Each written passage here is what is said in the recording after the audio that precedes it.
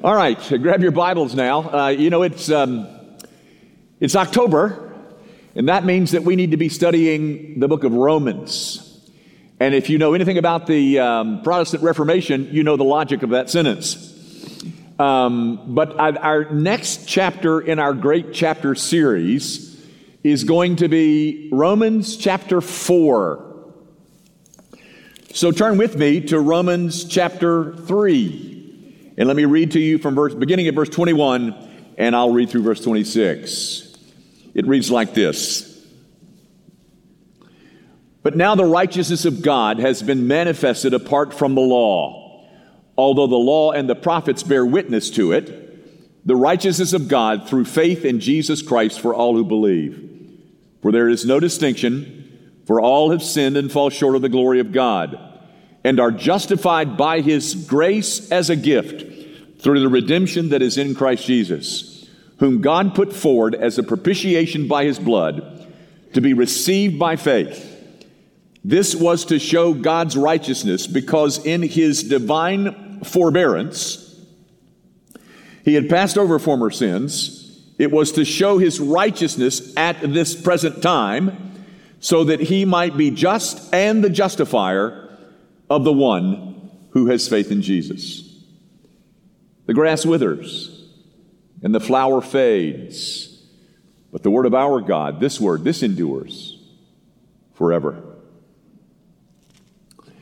Guys, just recently I had a woman say to me that her pastor had just preached a sermon on the whole book of Romans, and he did it in 20 minutes. And then she added, "Oh, it was wonderful." Well, as many of you know, I taught through the book of Romans on Wednesday nights, and it took me a little bit longer than 20 minutes. I took 11 years, which means I guess I must have done something wrong. But guys, if you are an evangelical, you love the book of Romans. If you're a Reformed evangelical like me, then you consider the book of Romans to be what we call our book. This is our book. It is our book for a lot of reasons, but the primary reason that we consider it to be so special is because it is a book that defines and explains the gospel. It's a book that explains the doctrine of justification by faith alone, which is a synonym for the gospel. They're the same thing. The gospel, justification by faith, that is the gospel. It's the doctrine that Luther said is the hinge on which the entire Christian faith pivots. The doctrine of justification by faith. It is this book. In fact, you can see it in chapter 1 so marvelously well. You notice in chapter 1, Paul says, I have been set apart as an apostle to the gospel of God. That is, God brought into being this man who was to be an apostle. For what reason? So that he could explain and define the gospel in all of its profundities and beauties. He goes on in verse 15 of chapter 1 and says, I can't wait to get to Rome. I can't wait to see you people, because I can't wait to preach the gospel to you. Then he says in verse 16, I'm not ashamed of the gospel. And then he says in verse 17, for in it, that is in the gospel, the righteousness of God is revealed. Folks, this book of Romans is a book about the gospel. So if you love the gospel, you love this book too.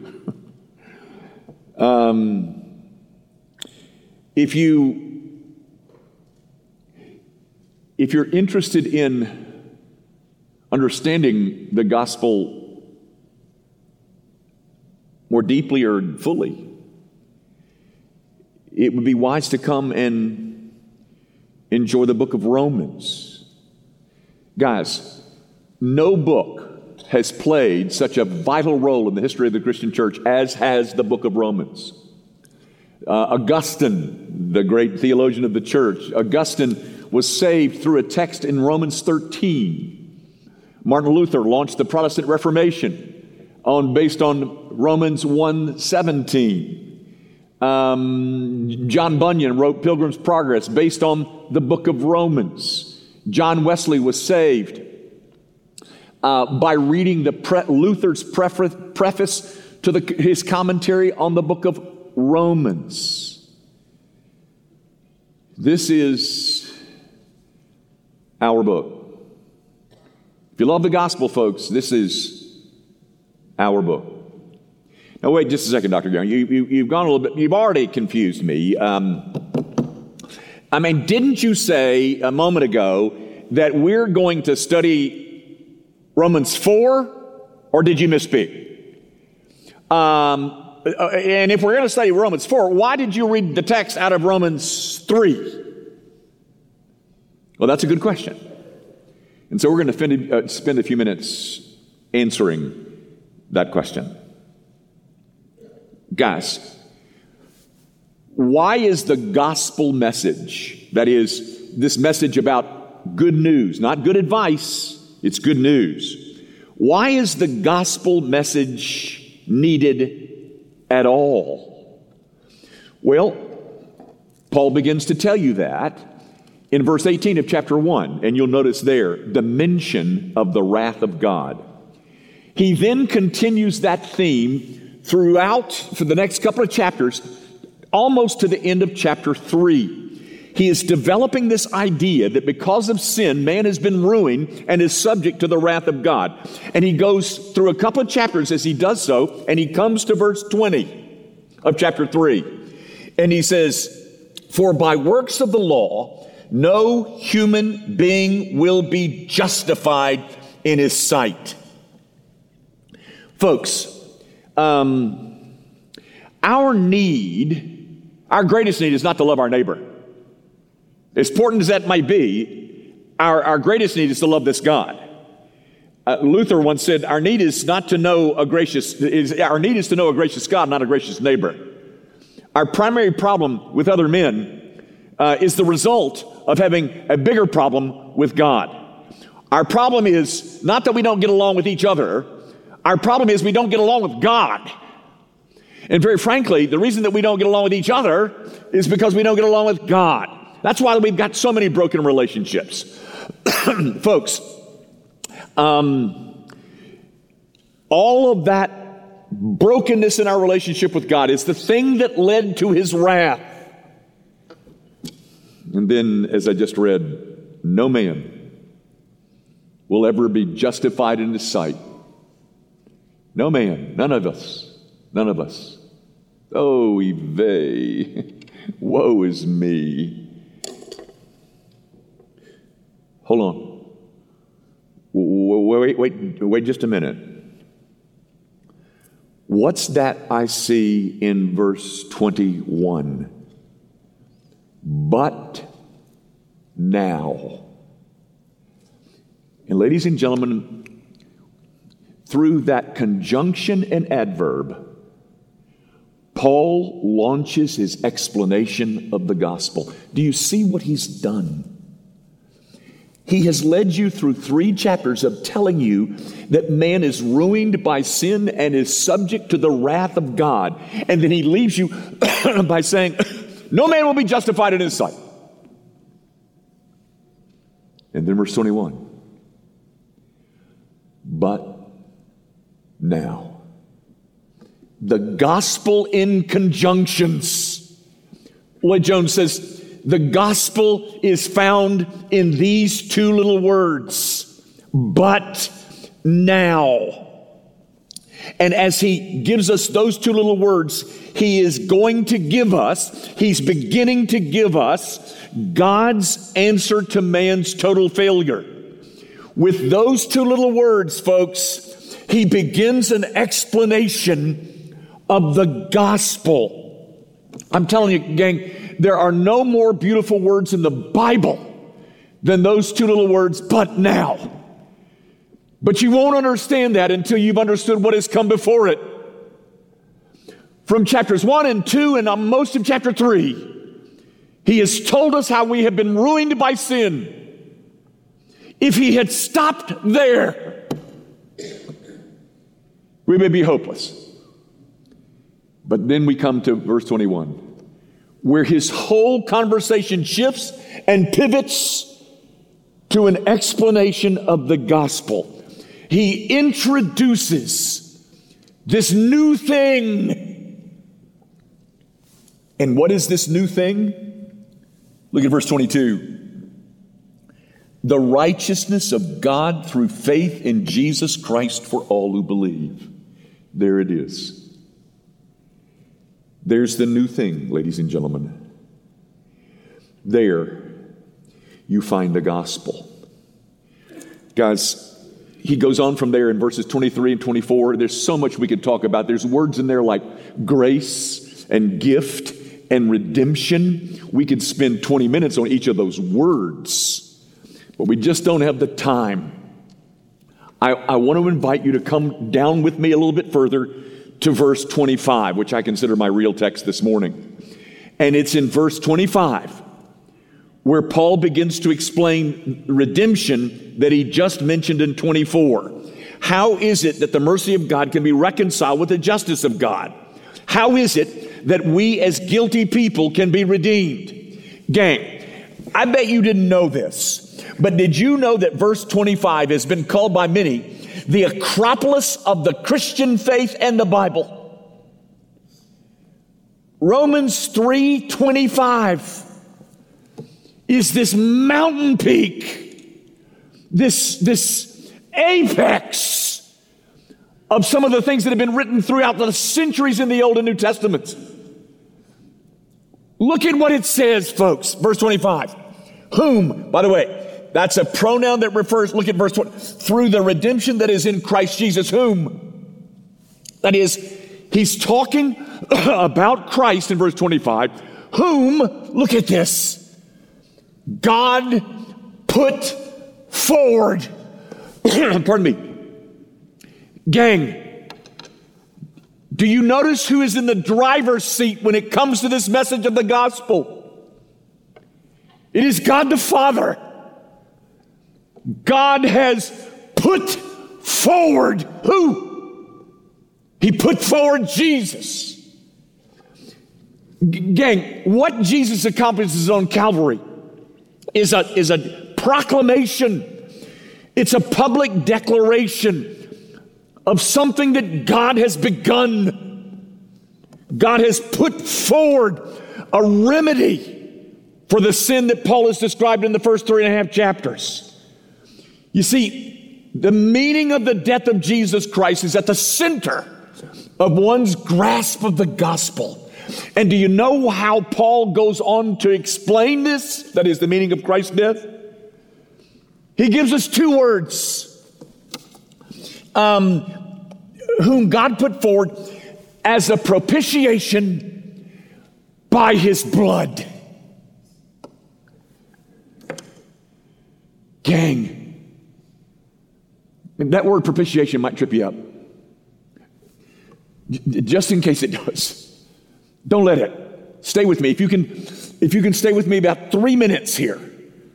Let me explain the word propitiation. Guys, the Greek word for propitiation is the word hilasmos. Hilasmos. Store that away. I think most of you know that in the 2nd and 3rd centuries BC, before Christ, a group of scholars met in Alexandria, Egypt, and they translated the Old Testament Hebrew into Greek. That is called the Septuagint. You've heard of that. It's represented with an L, an X, and an X. Roman numerals for 70. The Septuagint. Well, the Septuagint is a Greek rendering of the Old Testament Hebrew. When the scholars of the Septuagint came to say Exodus 25, they found the word mercy seat. Now, what is that? You know what the mercy seat was, guys? That was a slab of gold that laid on the top of the Ark of the Covenant back in the holiest of the holies. Remember all that? Does that ring a bell? Guys, there was the Ark of the Covenant back in the holiest of holies that the high priest went back there one day a year in the Day of Atonement. Well, in that Ark was the law. And on the top of the top was a slab of gold called the mercy seat. It's the thing on which the high priest would pour blood on the Day of Atonement. When the translators of the Septuagint came to the word mercy seat, the Greek word that they used was that one, hilasmos. Do you know what we're being told in verse 25? That Jesus Christ is our mercy seat. He's the thing on which the wrath of God was poured. And by his shedding of blood, the law that clamors for your condemnation is quieted. Gang, nowhere in the Bible are we ever told that it's the miracles or the teachings or the doings of Jesus Christ that saves. It is always found in his sufferings. What is the meaning of his work? Well, it's the same thing that was provided by the mercy seat. It was the place where blood was spilled and sin was forgiven and the sinner set free.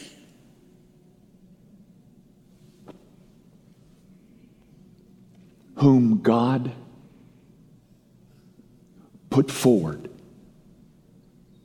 to be the propitiation by his blood. That's why, ladies and gentlemen, it's called the Acropolis of the New Testament. There is 7 or 8 words, and there you have it. Gang,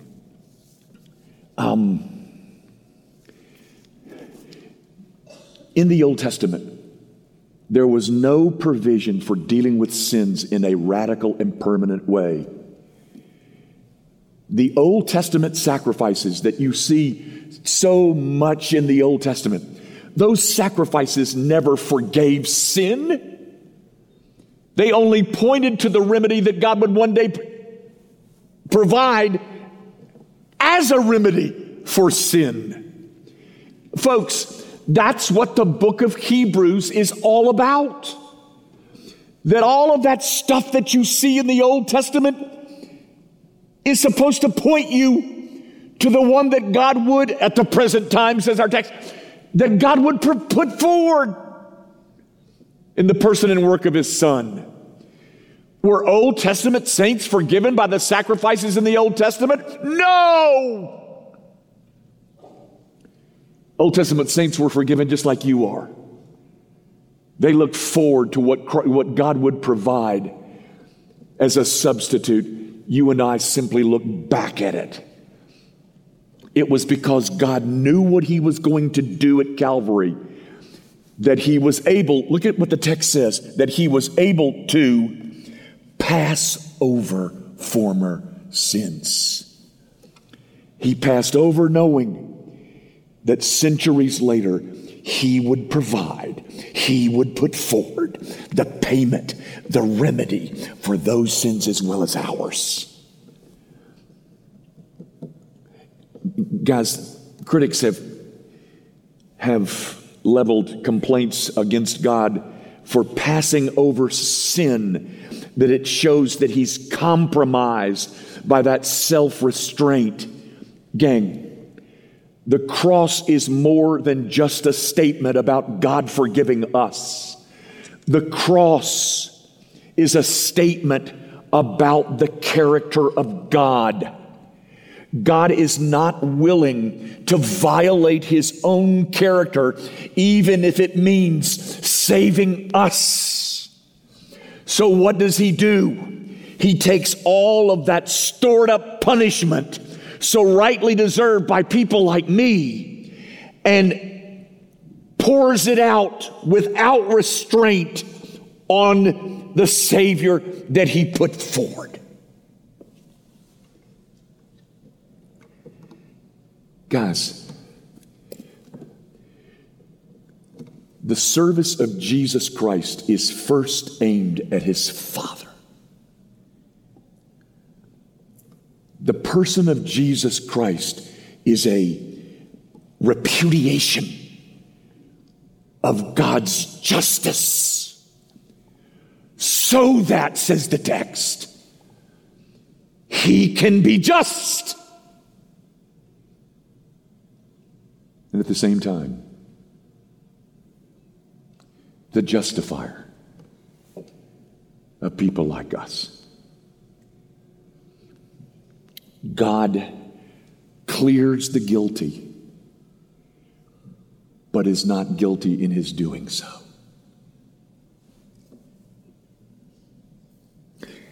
So, Dr. Young, again, you just avoided my question. I mean, why did we start in chapter 3 if we're going to study chapter 4? Because, ladies and gentlemen, what you're going to find in chapter 4 is a chapter-long illustration using Abraham, a chapter-long illustration of the doctrine of justification by faith alone. Paul gives us the good news of the gospel in capsule form in chapter 3. And then in chapter 4, he uses Abraham to illustrate to his audience what he has just taught to an audience that contains Jews. In chapter 4, Paul is trying to illustrate what he said in chapter 3. And he's going to use Abraham as his case in point. Because for Paul, if he can show to Jews that their hero, the father of the faith, if he can prove to them that Abraham was saved by faith and not works, then all of this foolish clamor about obedience of the 10 Commandments, human performance and law works and self-salvation, all of that nonsense would be silenced. At least doctrinally. Because you know as well as I that men so want to be their own saviors that even though I may win the argument, that doesn't necessarily mean I've won the man. So, let me put this question to you. Have you stopped all of this clamor, this foolish nonsense about what a good person you are? I've never heard anyone, and I go to church quite frequently. Please, stop it.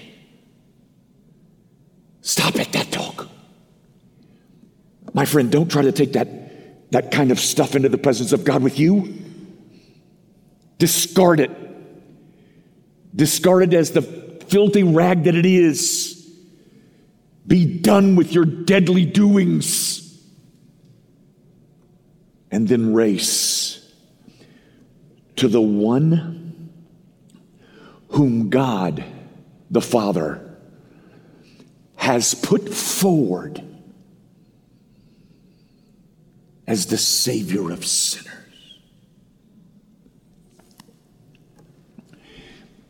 Guys, my wife tells me that I shouldn't say this very much, so I'm going to try to say this non-offensively. I don't watch a lot of television. She thinks that's a signal, a virtue signaling or something, but I don't watch much television. I watch sports. I like that. But even in the little bit of television that I watch, I have seen an advertisement, and I hope you've seen it because it'll help in this illustration. It's an advertisement for a series, I guess, a Netflix series or Hulu series or somebody's series, or maybe it's a movie. I don't know which. But the title of it is, or the title of the movie is La Brea. Have you seen that? La Brea. I think it has to do with an earthquake in Los Angeles, but I'm not even sure of that. And I think La Brea, again, I'm not sure of this, but I think La Brea means the big one, the big earthquake. Well, in this little trailer for this series called La Brea, there is this one scene where this woman is lying on the edge of the cliff, and she's holding on to this other woman. And beneath her is this vast, bottomless abyss. And the woman that's on the ground is holding on to this woman, and she's saying, "Don't worry, I've got you." And if you've seen the advertisement, you notice that the next scene, the woman is drifting into the abyss and falling and disappears.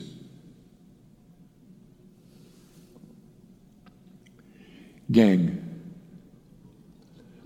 your faith is just as good as the object in which you put it. If you put your faith in all of your goodnesses and all of your kindnesses and all of your giving to the United Way and your church attendance, if that's the thing in which you put your faith, my friend, you will end up in the abyss, in the eternal chasm, because you put your faith in something that couldn't deliver you. Your faith is just as good as the object in which you put it. And the only proper object of faith is the Savior whom the Father put forward.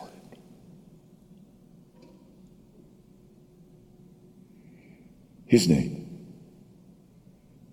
is Jesus Christ.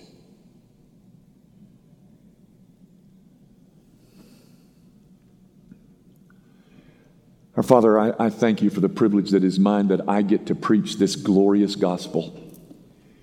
A message that is not good advice, it's good news. It's good news to broken, inconsistent people like me. It's good news in people who have skeletons hanging in their closets. It's good news to people who have past that they don't want anybody to know about. It's a grand and glorious gospel that tells us that you, O God, put forward a Savior to become a propitiation by His blood for all those who put their faith in Him. Oh God, there are a lot of people in this room who have, but not everybody. And they are right now holding on to a hand that is about to let them fall into the abyss.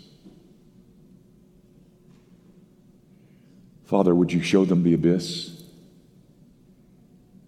And would you show them that they're holding on to that which is a filthy rag? And then would you show them the beauty of Christ Jesus, the Savior that you put forward? We glory in Him. We glory in the message about Him. We are people who know that if we were to get what we deserved, we would end up in the abyss as well. But you, O God, have told us in the gospel that your righteousness is on display in your willingness to accept the finished work of Jesus Christ as a substitute for our failure. Oh, we come, and we come gladly. We pray, of course, in Jesus' name. Amen.